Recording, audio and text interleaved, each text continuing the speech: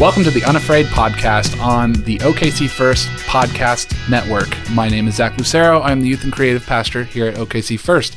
Sitting next to me, we're moving out of lawn season, so I think he's going into dad bod hibernation. He's the best. He's our senior pastor, John Middendorf. How are we doing? I'm doing well. The yardist. The yardist. I try to get my children to refer to me as the yardist. Yes. I send my kids pictures of the yard when it's freshly cut. What do you do in the off season? Fold clothes mostly. Like, there's an artistry to that too. I'll probably start doing that too, but I'm not sure. Is there a clever name for that? There's not yet. There's not.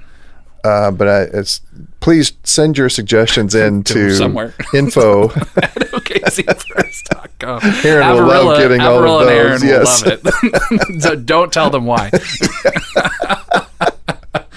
Oh, man. John, I learned off pod just a few minutes ago that you don't know about Noodle, the pug. No. You don't know about Noodle? Nope, not until today. So you don't know if you're having a Bones Day or a no Bones Day? No. I'm uncomfortable already. What is the equivalent, like there's mansplaining, but right. What is it like when I explain a concept that only young people understand? Is this like one of those high-pitched noises that only young people can hear? Can we call it Juansplaining? Is that may have been insensitive. That was good. Juansplaining. I like Johnsplaining. Johnsplaining or Juansplaining. I like Juansplaining. Juansplaining. Because you do refer to yourself as Juanito. Yeah, sometimes. I do. So Juansplain it to me. Juansplaining. So there is this pug on TikTok. John, do you know what TikTok is? I do know what TikTok is. Okay, that's good. Yeah, it's clock. God. It's very close. Very close to a clock. I do know what TikTok is. Yeah. People do stuff with time on it. But it's on TikTok. It's this guy who owns a 13-year-old pug named Noodle. And every day he gets up and he walks over to Noodle's bed and he picks up Noodle by his front legs and says, "Okay, Noodle, are we going to have a Bones Day or a no Bones Day?" And so he'll set Noodle down, and if he stands up on his front legs, then we're going to have a Bones Day. And if he falls over, we're having a no Bones Day. And a no Bones Day is like a treat yourself day, like self-care, like, you know what, take today, go eat Taco Bell. It doesn't matter. Calories don't matter. I did that today. I'm having a no bones day today. I had Taco Bell. Okay. Watch a movie, binge it. Who cares? Wow. It's a no bones day. And then a bones day would be, like you can take the day. Like you can do this. Like go accomplish your dreams. A bones day. Noodle's no bones day in the Old Testament, I think, might have been called Sabbath. Is that right? I think so. Very close, but yeah, I mean, self-care, Sabbath, Noodle. Do you know what Noodle's no bones day in Hebrew actually is? The word? No. Do you have the word for it? No, I don't either. I was just hoping you would. Noodle? I don't. Is that like a Hebrew accent? I don't know. I don't speak Hebrew. I don't either. I know little Hebrew or Greek or any of it. If you do, would you please send your words into info? Dr. Tashton, if you're listening, can you tell us the Greek word for noodle? Dr. Bratcher might know the Hebrew word for noodle, which there may not be one. Because I don't know. Because did they have noodles back then? Did they have pugs back then? Wow, that's an interesting question. How do we know? Do we know for sure if they had pugs back then? That's true, because we created pugs in a laboratory, didn't we? We might have. I do say to my dogs often, whenever I hug Chimichanga, that's a weird sentence if you don't know that my dog's name is Chimichanga. My dog's name is Chimichanga, and I hug her and I say, "Hugs, not pugs." And somewhere in the world, my wife has actually ran through a wall and out into traffic. And rolled her eyes up into her head. Concussed herself. Oh, she's leaving. Oh, no. Yeah. Oh, that's a bummer. Oops. Well, John, we sat with a couple of unexpected guests today. Yeah. People who are in town. We had another podcast recording scheduled for today that got pushed to next week, but how serendipitous. We had some pretty cool dudes sitting in here today. Man. Why don't you tell us about who our guests were? So Jim Koppel and his wife Colleen are in town, and Jim and Colleen have helped us over the years to try to get certain projects off the ground, like the Luca Foundation, like Our Neighborhood Empowered, and have also reached out to try to help us as a church because of the kinds of things that we're involved in. They like what we're trying to do, and so they try to resource us as we do what we're trying to do. Johnny Mack is a guy who lives in Atlanta, Georgia, and has operated the Martin Luther King Center there for a long time. His interest is in community involvement, community development, the development of the community's capacity to speak into its own life. And so these two were introduced to one another. The Coppels and Johnny Mack were introduced to one another in the aftermath of the George Floyd situation, with the hope being that the two of them could get together and help the country begin a conversation about policing, about community policing, about how we can strengthen the bonds between the police department and the communities that they protect and serve. And so they have been looking for different parts of the country to use as pilot sites, and there are across the country 14 pilot sites for this conversation to kind of germinate and take place.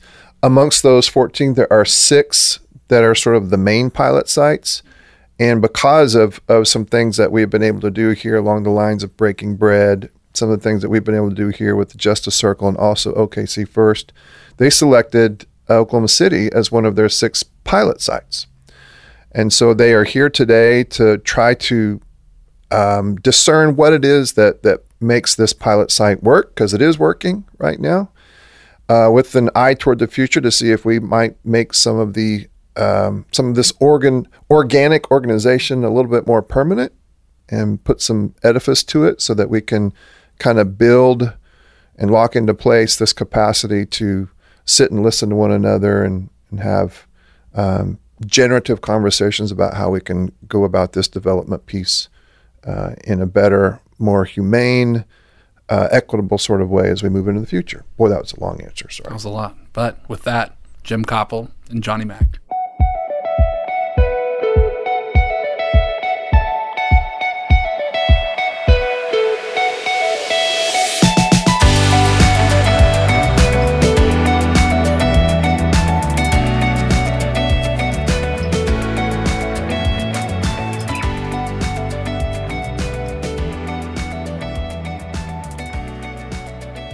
We are here with Jim Koppel and Johnny Mack, who are here as advocates for the Act Now Community Policing Initiative, which is a bipartisan effort to develop the bond between the community and those charged to protect and serve. How are you guys doing? Doing great. Fantastic. Thank you. That's awesome. And just to start, just so our listeners kind of know who you are, we'll start with Jim. Tell us your title and what occupies your time during the day. Well, I run a consulting firm called Strategic Applications International, and I'm a co-founder of Act Now. I've been working in police reform for about 15 years and community organizing for about 30 years. So we work internationally as well as here in the States. That's awesome. And I as well am associated with Act Now. And I guess you would call me the associate director of this program. I've been in the community building and development field for several decades, which falls directly in line with the exciting Act Now program. Yeah. Okay, well, let's just jump right in. Can you guys tell us what Act Now is? And I don't know which is the one that we need to explain first, the People's Commission or Act Now?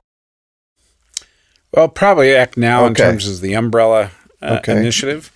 We were organized or started organizing after the murder of George Floyd.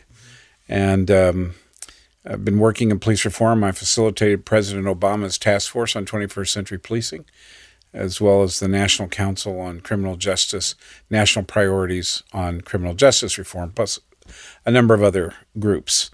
And so John Bridgeland and Tim Shriver, John Bridgeland had served as Chief Domestic Policy Advisor for President Bush, and Tim Shriver is the nephew of President Kennedy and the son of Sergeant and Eunice Shriver.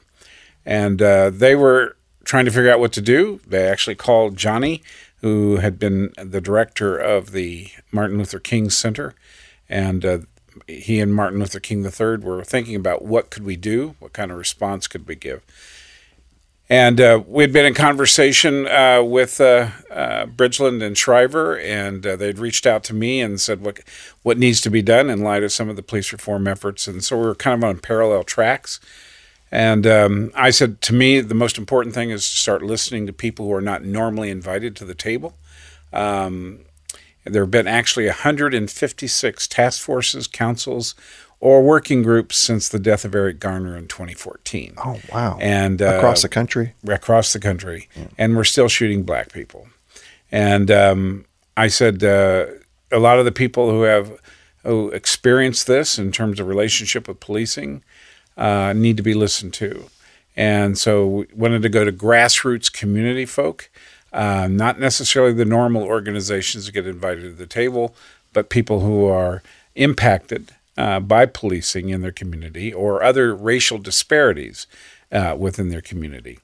The other group that we wanted to talk to are line officers, rank and file officers, who are often ignored in that process. And we set up, we identified 14 communities. Oklahoma City is one of those communities. In fact, it's actually the first community we reached out to with Act Now. And the 14 communities, we identified 6 pilot sites to really get on the ground and kind of figure out the best way to do this to get communities engaged. Johnny came up with the idea of the People's Commissions, where we really get these groups organized in an informal way, but yet create a bridge with formal leadership to begin to talk through their ideas. Beautiful. So we're funded, very diverse funding base. Walmart is one of our main funders, Stand Together, Open Society, as well as the Joyce Foundation. And we have a couple of other foundations about to come on as well. Yeah, so it's beyond, it's sort of omnipartisan. I mean, it's beyond bipartisan, like all the partisans are together. You just created a new term? Yeah, that was nice. Omnipartisan. Well, when you look at our communities, the 14 communities are very diverse. We have urban communities like Oklahoma City, Nashville, Chicago. Yeah. Rural communities, Martin County, Kentucky, which is where Lyndon Johnson launched the War on Poverty in 1964. And then plus a number of tribal communities, including Pine Ridge, Wind River, working particularly with Native American populations in those areas. And I want to hear about the People's Commission, but I'm curious, why do you believe that Oklahoma City is strategic? As opposed to all the different communities in the United States, why is OKC strategic?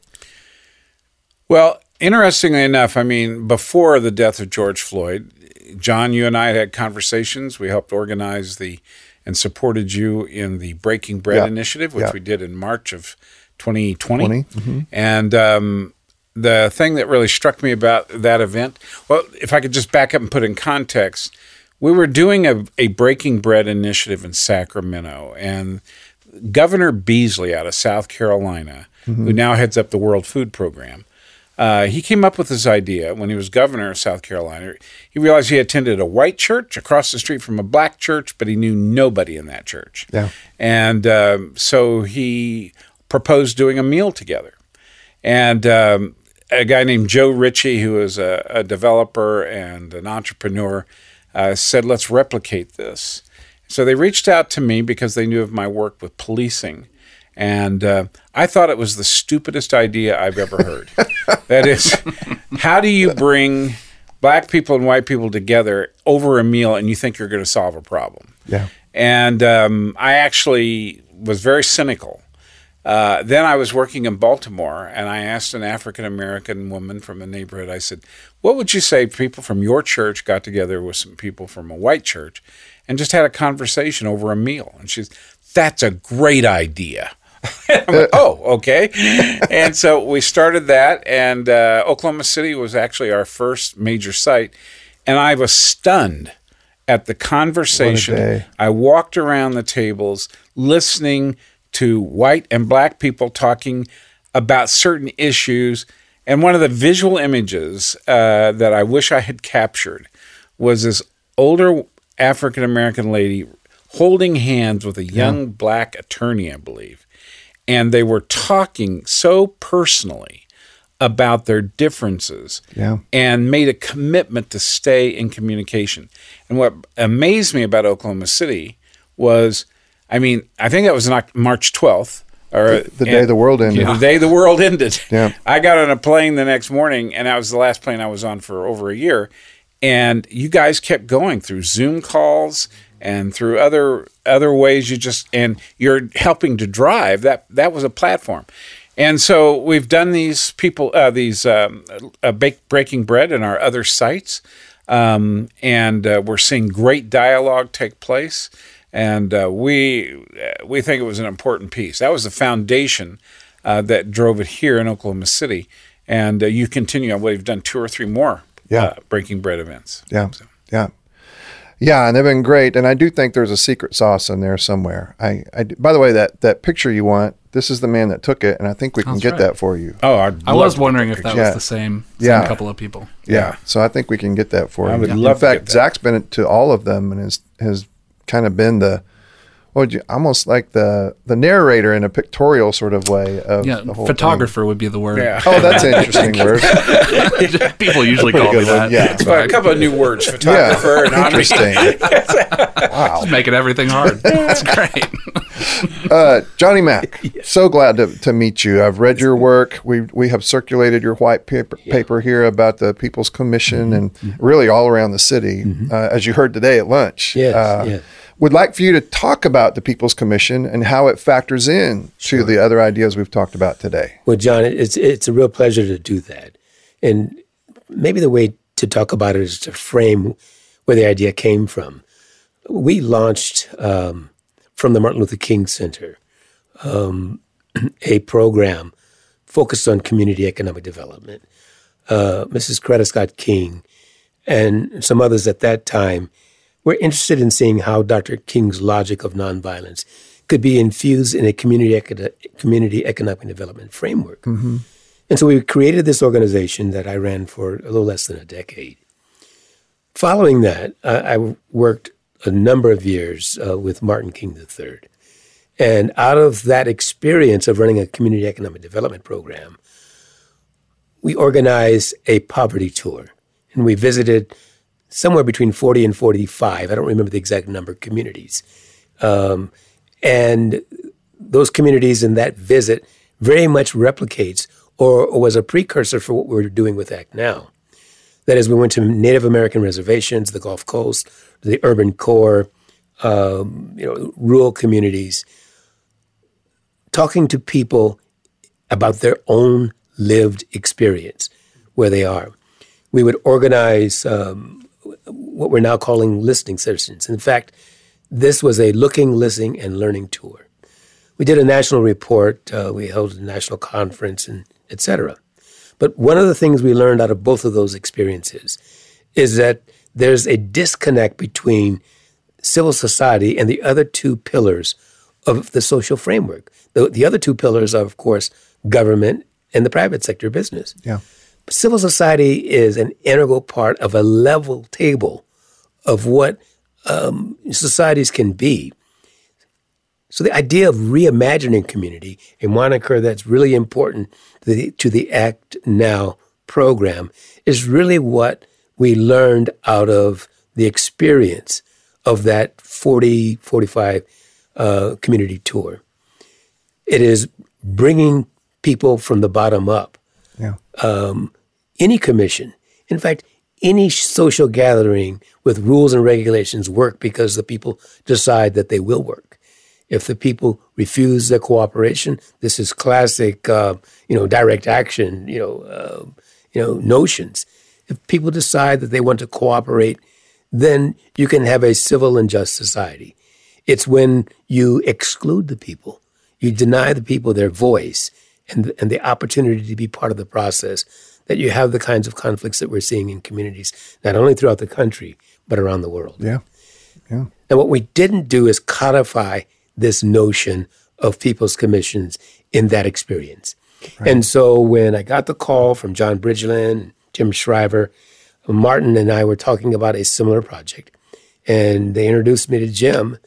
And one thing became clear is that we could use this experience of bringing people together in communities, call it a People's Commission, and help create the framework for them to take charge of their lives and the life of their communities. Yeah. And that's really what People Commissions are about. I've probably talked too long, but let me give you one more piece. Oh, no, sure. And that is networking. The people means all the people. And while our experiences and life chances may differ from one individual to the next, from one group to the next, from one community to the next, we're all in this together. Dr. King called that the world house. We live in this great house, and we must learn to live together as brothers and sisters, or we'll perish as fools, King said. Right. And that's what this whole idea of acting now is about. It's people working together. So we'll build networks here or tap into the existing networks here in Oklahoma City, and then connect the Oklahoma City network to the Nashville network, or to the Washtenaw County network, or to the network in New York or Miami and Oakland, California, et cetera, and build this groundswell of people who, again, want to take charge of their lives and the lives of their community and don't need the permission of anyone else to do it. Yeah. It's beautiful. Okay, so it may be incidental, but what struck me as I read through the white paper, and as I have heard you talk about it both online and now in person, there is something here that reminds me, like DNA-wise, of the Truth and Reconciliation Commission in South Africa in the fall of apartheid. Mm-hmm. Like, I will never forget I watched a lot of those videos of Bishop Tutu listening as people, and he really had a group of people who were there, and it was a pretty broad spectrum of people who were there to listen to the heartache and the complaint. And so my question for you is, first of all, does this effort share some DNA with that effort? Mm-hmm. And second, to what extent does the category of complaint, or what we Christians would call lament, to what extent does that play a role in this very important conversation? There are a number of ways to answer the question, of course, John. The South Africa experience and Truth and Reconciliation surely is an important experience. And there are different ways to think about how successful or not that situation was. What is important is the idea of listening and learning. Right.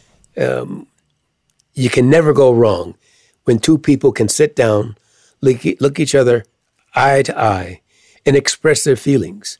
You multiply that across communities. You create the environment and the opportunity for understanding, to gather information, to educate oneself, not only about one's own situation, but about the opponent's situation. Yeah. That's classic conflict resolution as taught by Martin Luther King Jr. Yeah. And so in that regard, the listening and learning component of People's Commissions is directly tied to the Truth and Reconciliation process that you spoke of in South Africa. Yeah, the other question was, is complaint somehow embedded in here, like the capacity for the system to listen to lament? Sure. Is that crucial to this process? Well, I'm not sure I would call it complaint. Okay. Although, words are important. Yeah. But expressing one's own hopes, expectations, and aspirations, and those barriers that prevent individuals from realizing their full potential is something that is crucial in the social fabric, in the social setting. That's what democracy is all about. Yeah. It's expressing oneself and then participating in the process of deciding. In fact, deliberating, deciding, and acting are fundamental tenets of the People's Commission. Yeah. And that's what I think when we talk about lamentations or, lamenting one's feelings, it's an important part of the process, but it's not all the process. Sure. And I think it also goes to authenticity. I think more than any other time, at least in my life experience, I think authenticity is something being sought for and worked toward. Yep. And I think for a community to come together, regardless of what the issue is, there will be a component of lament. And that is not necessarily a downer. It is simply helping to analyze the issue, some remorse, some regret, some forgiveness, some reconciliation involved in that process. And to be able to talk that through and to understand in a dialogue between a chief of police or a mayor or the head of a housing authority and somebody who feels like the system is working against them, that conversation is a part of the healing that takes place. And I think the People's Commissions are going to be a great vehicle for that. Yeah. And it seems to me that the People's Commission and what I have seen in the Act Now, the working out of the Act Now idea, it allows for that complaint or that lament to go both ways. Yes, absolutely. In fact, that's a critical component. Yeah. Oftentimes people in positions of power, especially elected positions of power, are defensive. They feel like they can't articulate, I've really blown it here, or I've messed up. But when you get a leader who looks at you in the eye and go, we blew this, or we can do better, and we can do better with you, as opposed to doing things to or for people, but coming alongside and really practicing reconciliation and empathy in that process is, I think, a critical component. That definitely requires trust, for sure. That we just don't have right now. Yeah. As I have and as we have as a church gotten involved in the larger, broader category of criminal justice reform, we've learned a lot of lessons. One of them is the lines of communication need to be opened wider and more often. And if they were open wider and more often, we could probably circumnavigate around some of the things that are inevitably going to trip us up these days. Do you guys have, I know we're still fairly new to this whole process actually, but I'm curious if you have good stories that are examples of how it's worked beautifully, but I'm also interested in the story of how it has just failed miserably. Like, where has it worked well and where is it broken down? And when it's broken down, why is it broken down? I think some of the reform efforts, Camden, New Jersey is held up as a kind of a shining example of what happens when a police leadership comes in and goes, we're doing this all wrong. We got to figure this out. And completely dismantled the police department and rebuilt it from scratch. And including terminating all the officers, you have to reapply for your job. Oh, wow. And the access and the discussion, but that was heavily influenced by the community. Police leadership, political leadership met with the communities, heard what their concerns were around violent crime increasing, police being detached from the community. And they went in and they had this process where when you're out in the streets and you're an officer and there may be a complaint, there's a process where everybody sits down not to punish you, but to analyze what went wrong and what you can do to improve and to really begin to invest in that kind of a structure. And it's now probably one of the best examples of a reform-minded police agency that really was driven by community input and community change. Sustaining that with change leadership is not always easy, especially when there's this default. And this happens in just about any system, education, health, housing, you name it in a community. You're going to default back to the things that were in the status quo. And so maintaining that's going to be important. I think some of the reform efforts, whether it is stop and frisk in terms of policing strategies, excessive use of police stops are backfiring. We thought those were innovative approaches. It's unfortunate that the efforts to really do community policing became top-down as opposed to driven by community. And there are a number of departments and a number of agencies in the country which have learned from that experience. The broken windows approach, which is originally intended to deal with minor issues before they become complex issues. And what happened was it became over-policing. in a lot of neighborhoods and a lot of communities. This is New York City. New York City is a classic example. But people who sought to replicate it probably were more injurious to the process than New York City was originally, is that they overreacted and they over-policed. And you get this discussion with communities. Some communities feel like they're under-policed. Yeah. But I forget in our world, Johnny, who was that said that it may have been you, but that in white communities, it's perceived that they're under-policed. In black communities, it's perceived that they're over-policed. Wow. In terms of what takes place. But I think, again, what I'm excited about Act Now is that we're creating these environments for a dialogue. And we've just begun the process. Yeah. But with the dialogue, we believe is going to produce those conversations that get us the policing that the whole community wants and needs. Yeah. Now, I would add to that, and Jim is, as I tell him all the time, he's always right, and he's certainly right there. But there's another piece to this, and listening carefully to Jim, you hear, the important aspects of the incidents, the transactional engagement of police and citizen, and these are all important. But there's also a institutional and cultural aspect of policing as well, and it's on both sides of the ledger. That is, there is that framework within the community itself that is institutional and cultural, but it's also in the fabric of policing and understanding what those underlying narratives and values are within communities and within the policing profession are important for each side to understand. That's where dialogue is so important. Yeah. But again, dialogue is not enough. And we would be remiss if we don't make it clear that Act Now is more than a one-step process. Listening and learning is the first of a 5-step process. You organize, within communities. You build the People's Commission framework.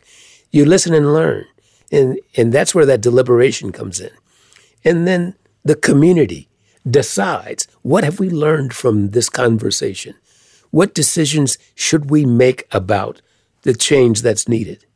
And then you act on what you've decided. You test it. The dialogue is ongoing for sure. And then there's an evaluation process, and that's ongoing as well. Right. You're constantly looking at what you've done, what you've decided to do. Did it work or did it not? But bringing people together, having them dialogue, having them to pinpoint what the challenges and opportunities are, make collective decisions together, put them into action, evaluate them.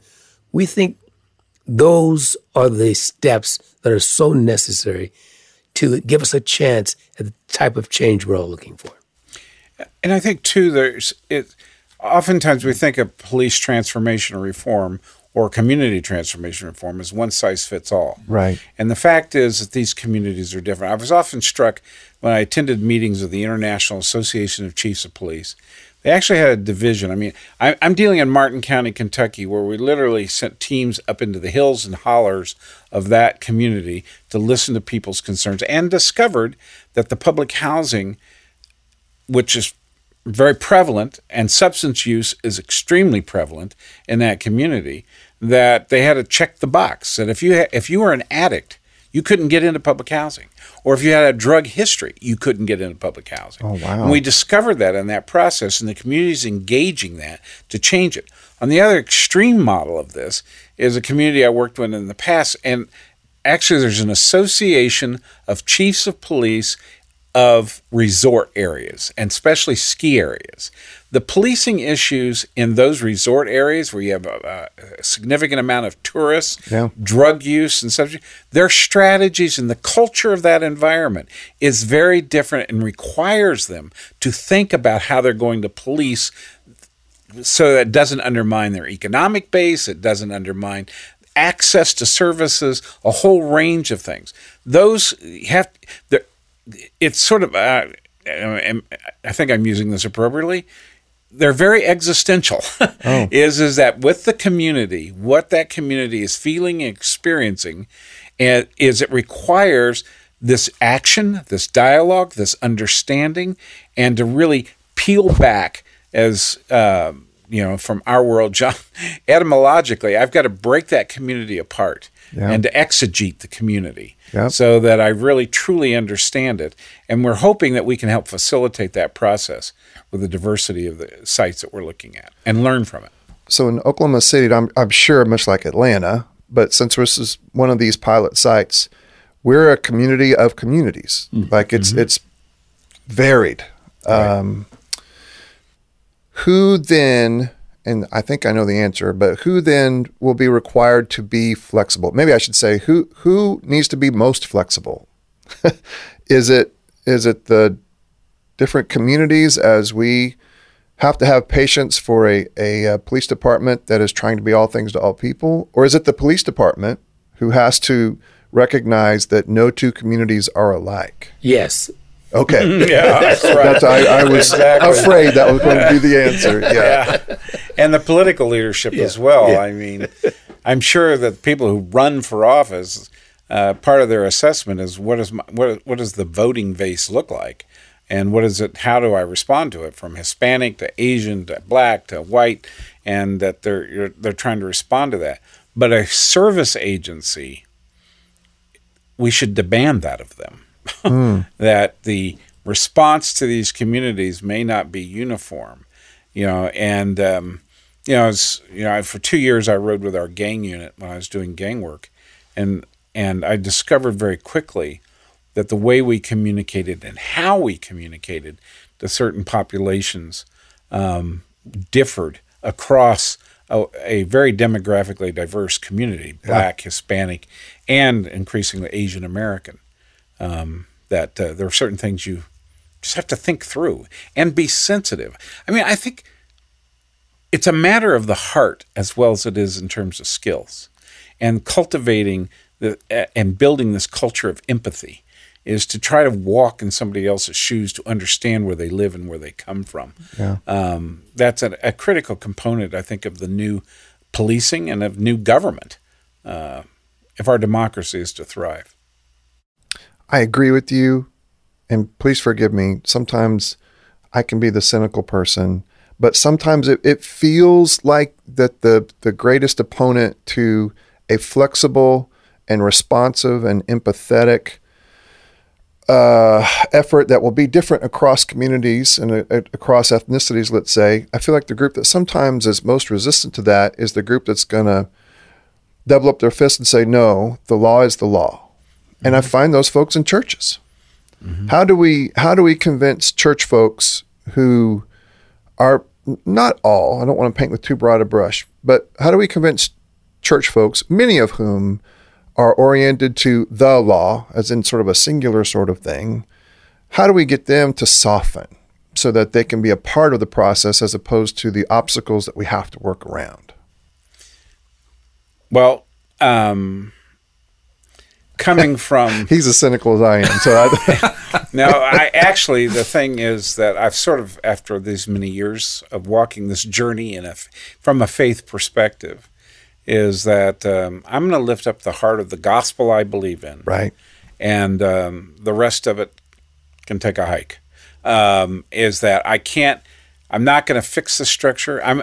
My training academically is in church history. Okay. And when I look at the history of the church, how they've responded to these issues at various times, it's taken innovators, it's taken people of courage to move outside the box that has been created to protect the faith. Right. And more often than not, in fact, one scholar says doctrine and organizational structure in church is that which the church created in defense to protect its ideology or to protect its structure. And so we've always been reactionary.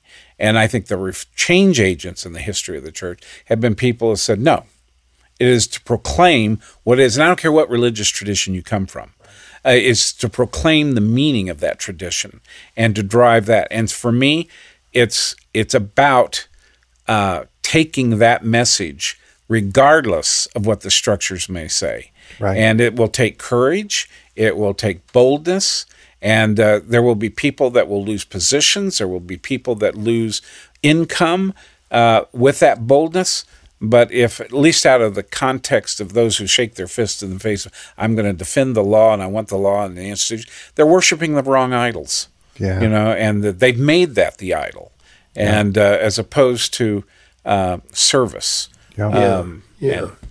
And man wasn't made for the law, right? Right. The law was made for us. That's right. And, we can't over-romanticize either, We're not going to love our way into the type of communities we want. But love is certainly an essential element. There's a certain pragmatic side of this. And, it's how we, once again, communicate with each other. Too much of what we think and understand is, admittedly spoon-fed to us in many different ways, whether it's through the various forms of media and sometimes even in the church. We have to admit that, it seems to me.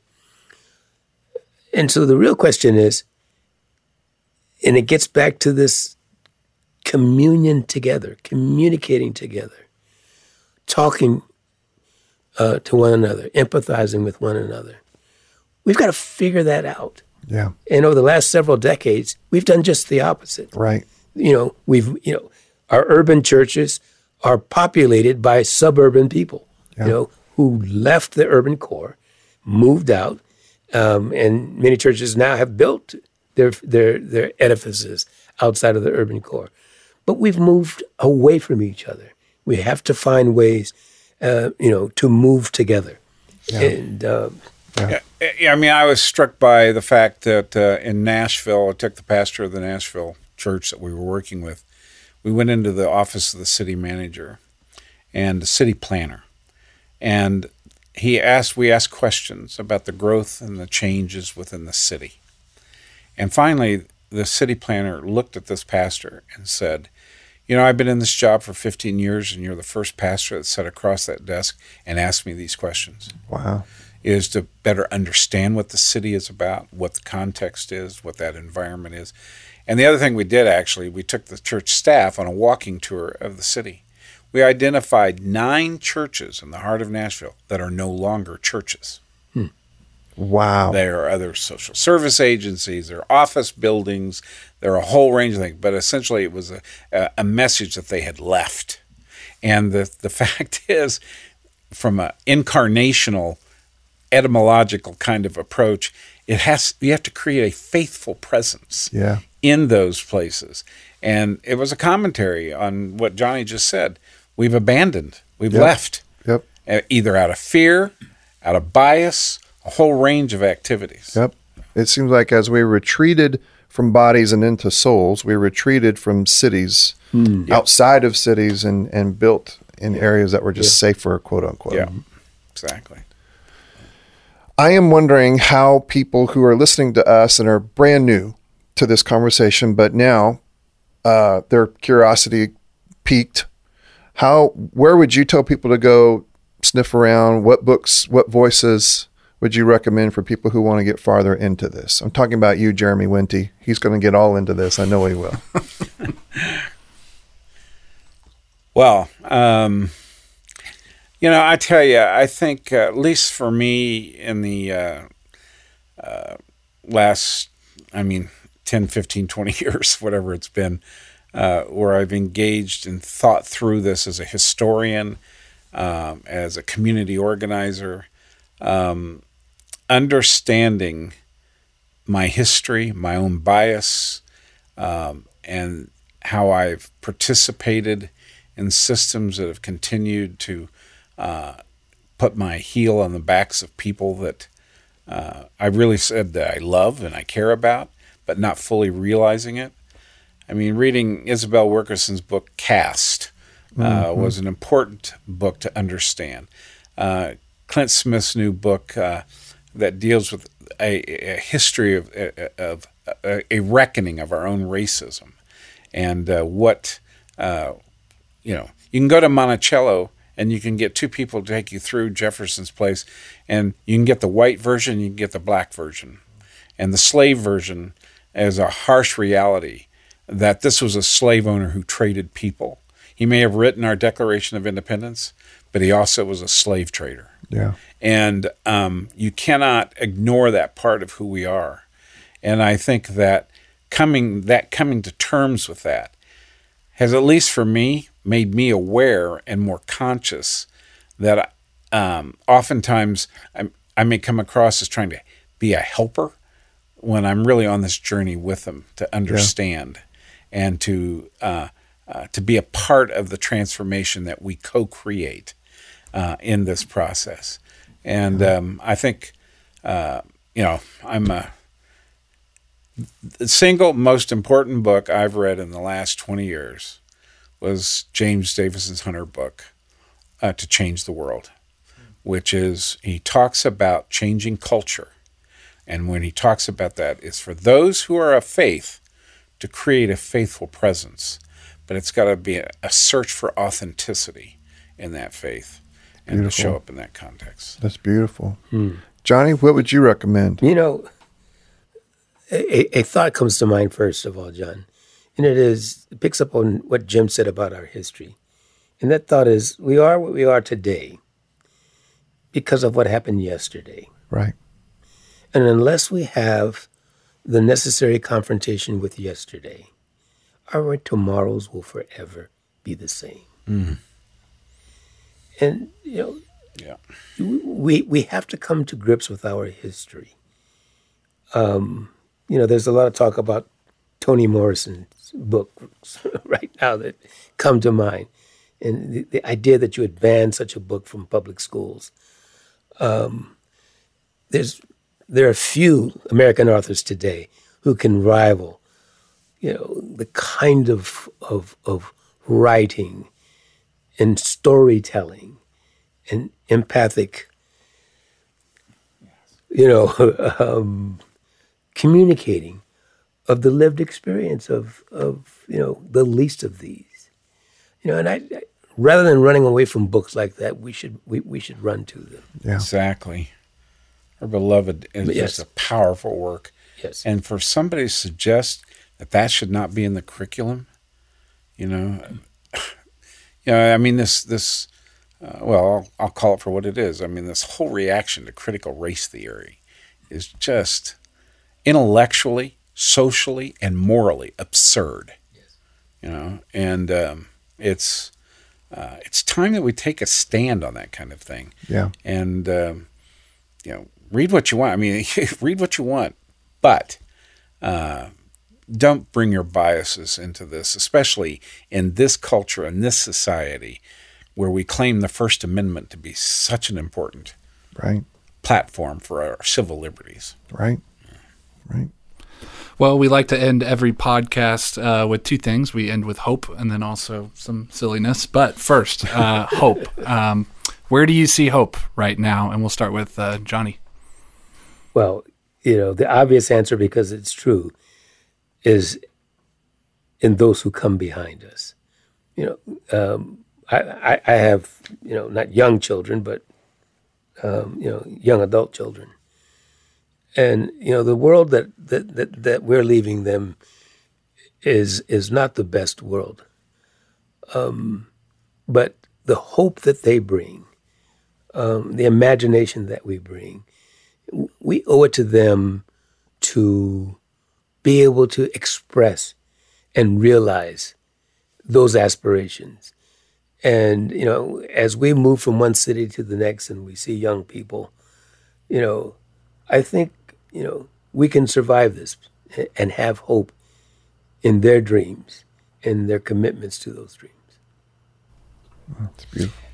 Yeah, I think, the U.S. government sponsored a national longitudinal survey of youth that in terms of what keeps them away from alcohol, drugs, teenage pregnancy, crime, violence. And one of the conclusions that came out of this longitudinal study, what they call the 5 resiliencies: kids who have skills, kids who have a locus of control, they have a voice in creating something, they have significant adults in their lives. But one of the most important pieces was hope, something which pulls them into the future.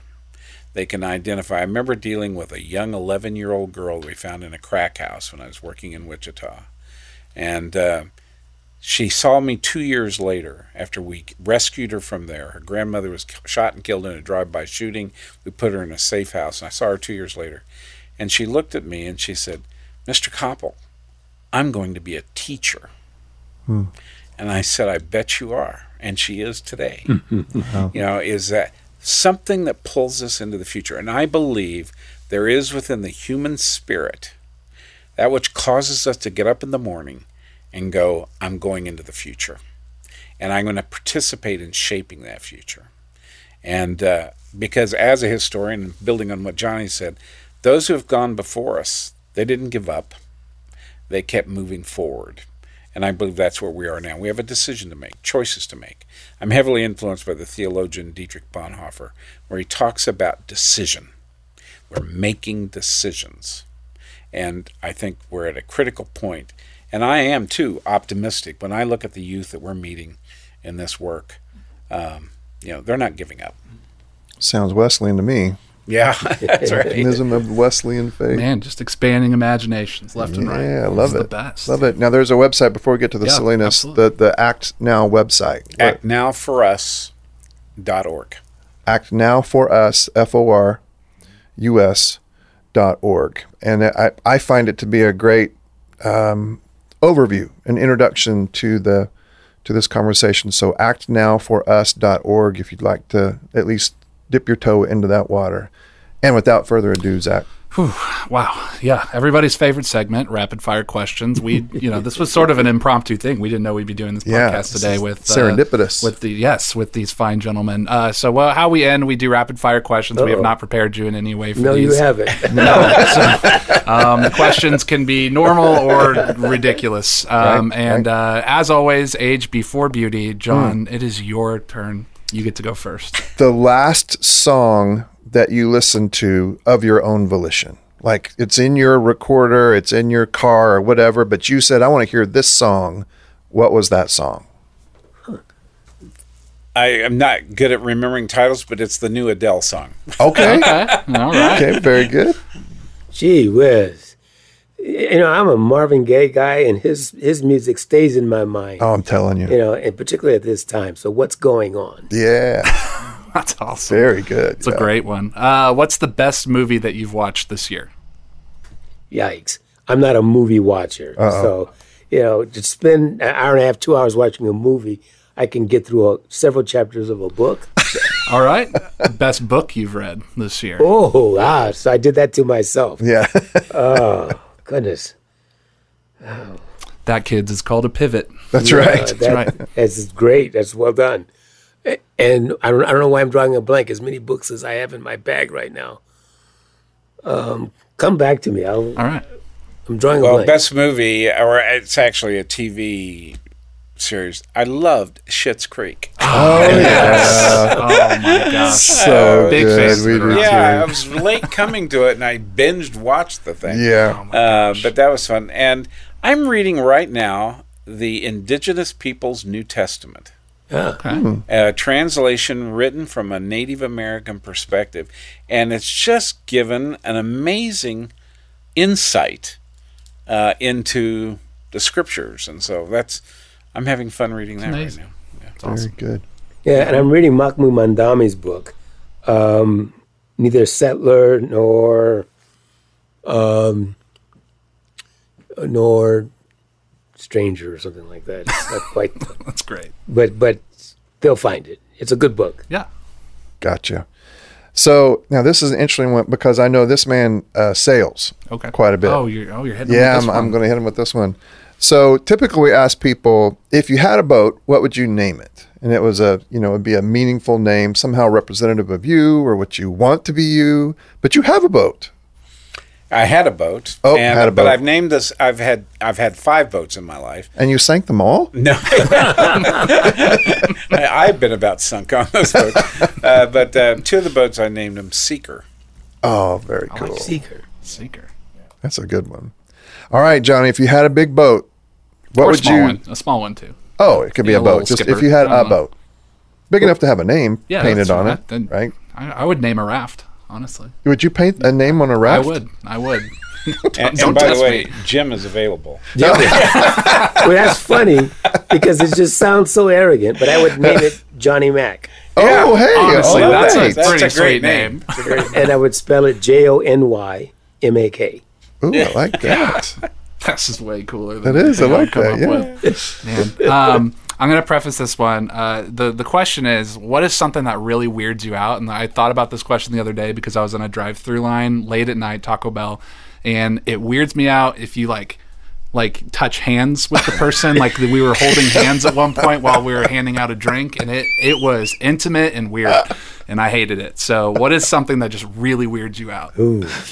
I can tell you very quickly, people who stand on moving walkways. Oh, Yes. Oh, man. That's a good one, Jim. you're just underutilizing Yes. this thing. That's a good one. I can't top What that. in the world is wrong with those people? Yeah. Yeah. Just out for a leisurely stroll. This is not what we're doing here, Out for a folks. leisurely stand. Yeah. It's not the most boring amusement park in the history of the world. That's right. It sucks. The means of transportation. Oh, Great. Johnny, do you have anything? Oh, goodness. I don't have anything. I also should. pretty easygoing guy too, Yeah, nothing aren't you? weird. You know, I out. tell Jim all the time I'm easy. See, Yeah. see, John just picked it up. I've been telling Seems you. like it. Oh, Yeah. that's great. Though I would be weirded out too by the whole. It was a lot. I felt like The I strange needed to touching smoke a cigarette thing. after. So Oh, that's weird too. Okay, now I have one. it was strange. Yeah, I'm telling you.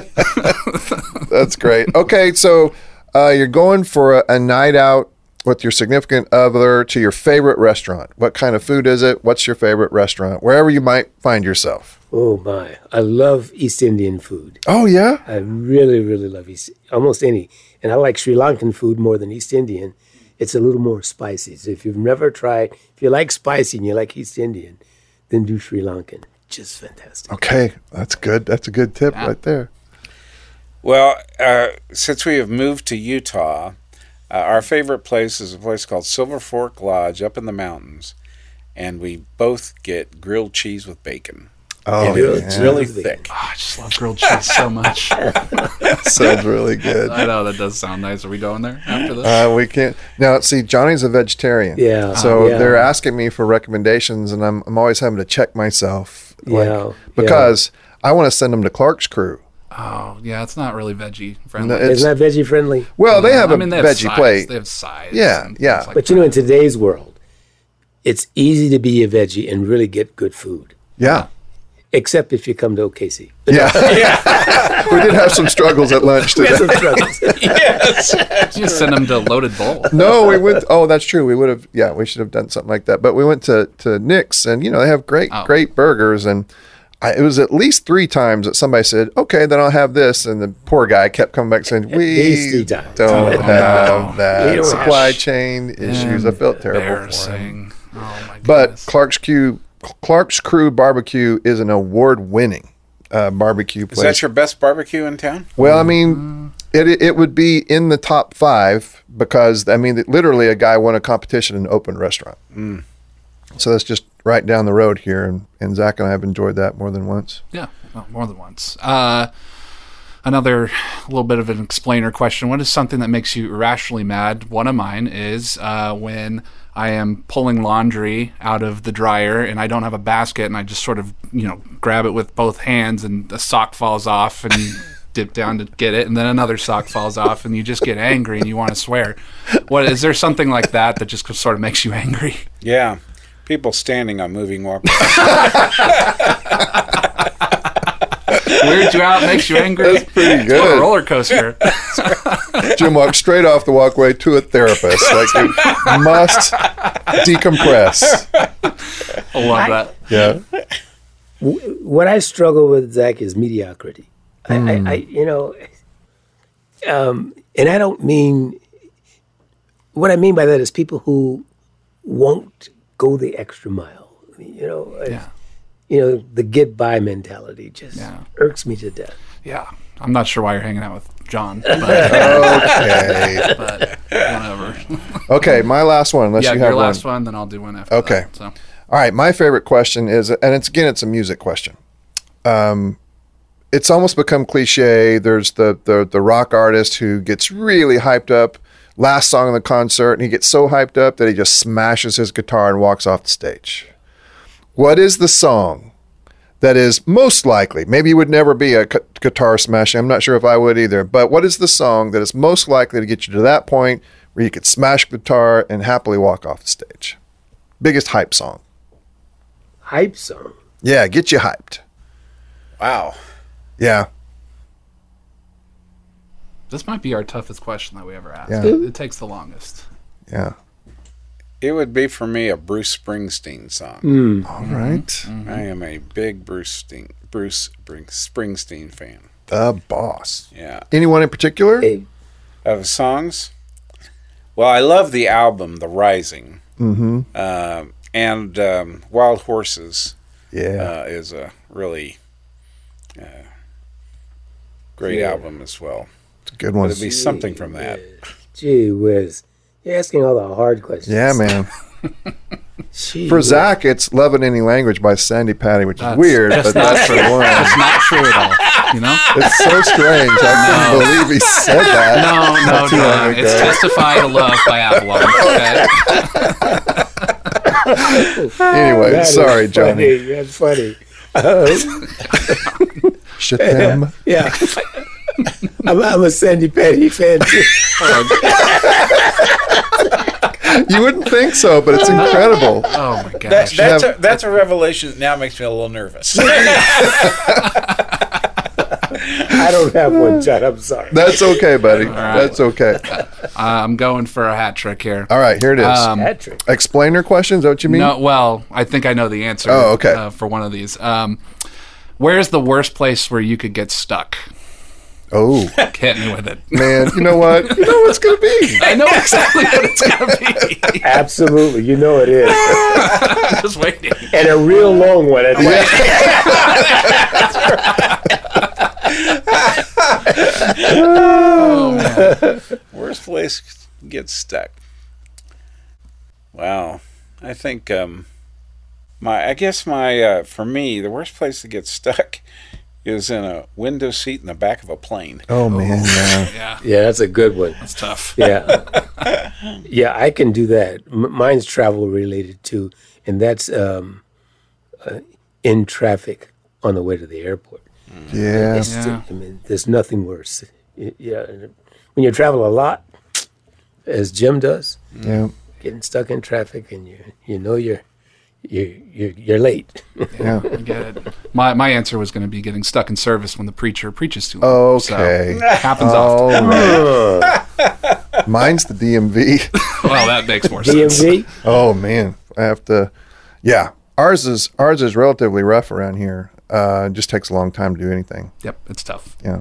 Well, on that really chipper note, Yeah, we're amen. going to end the podcast here. So, Jim, Johnny, thank you so much for joining us. Yeah. You guys are great. This was Yes, it's fun. Great. A lot of fun. We'll do it Now, again Jim has his own podcast, so I wonder if we can like double use this audio or Or something you're gonna- like that. I and think that's called cross-pollination. cross That's pollination. That's right. Hey, that's quick. There you go. I'm You're- impressed. You're welcome. Yeah, if you send it to me, I'll put it up on ours. Be great. Be Sounds great. good. Good to see you guys. Good to And see talk you. to you soon. See you.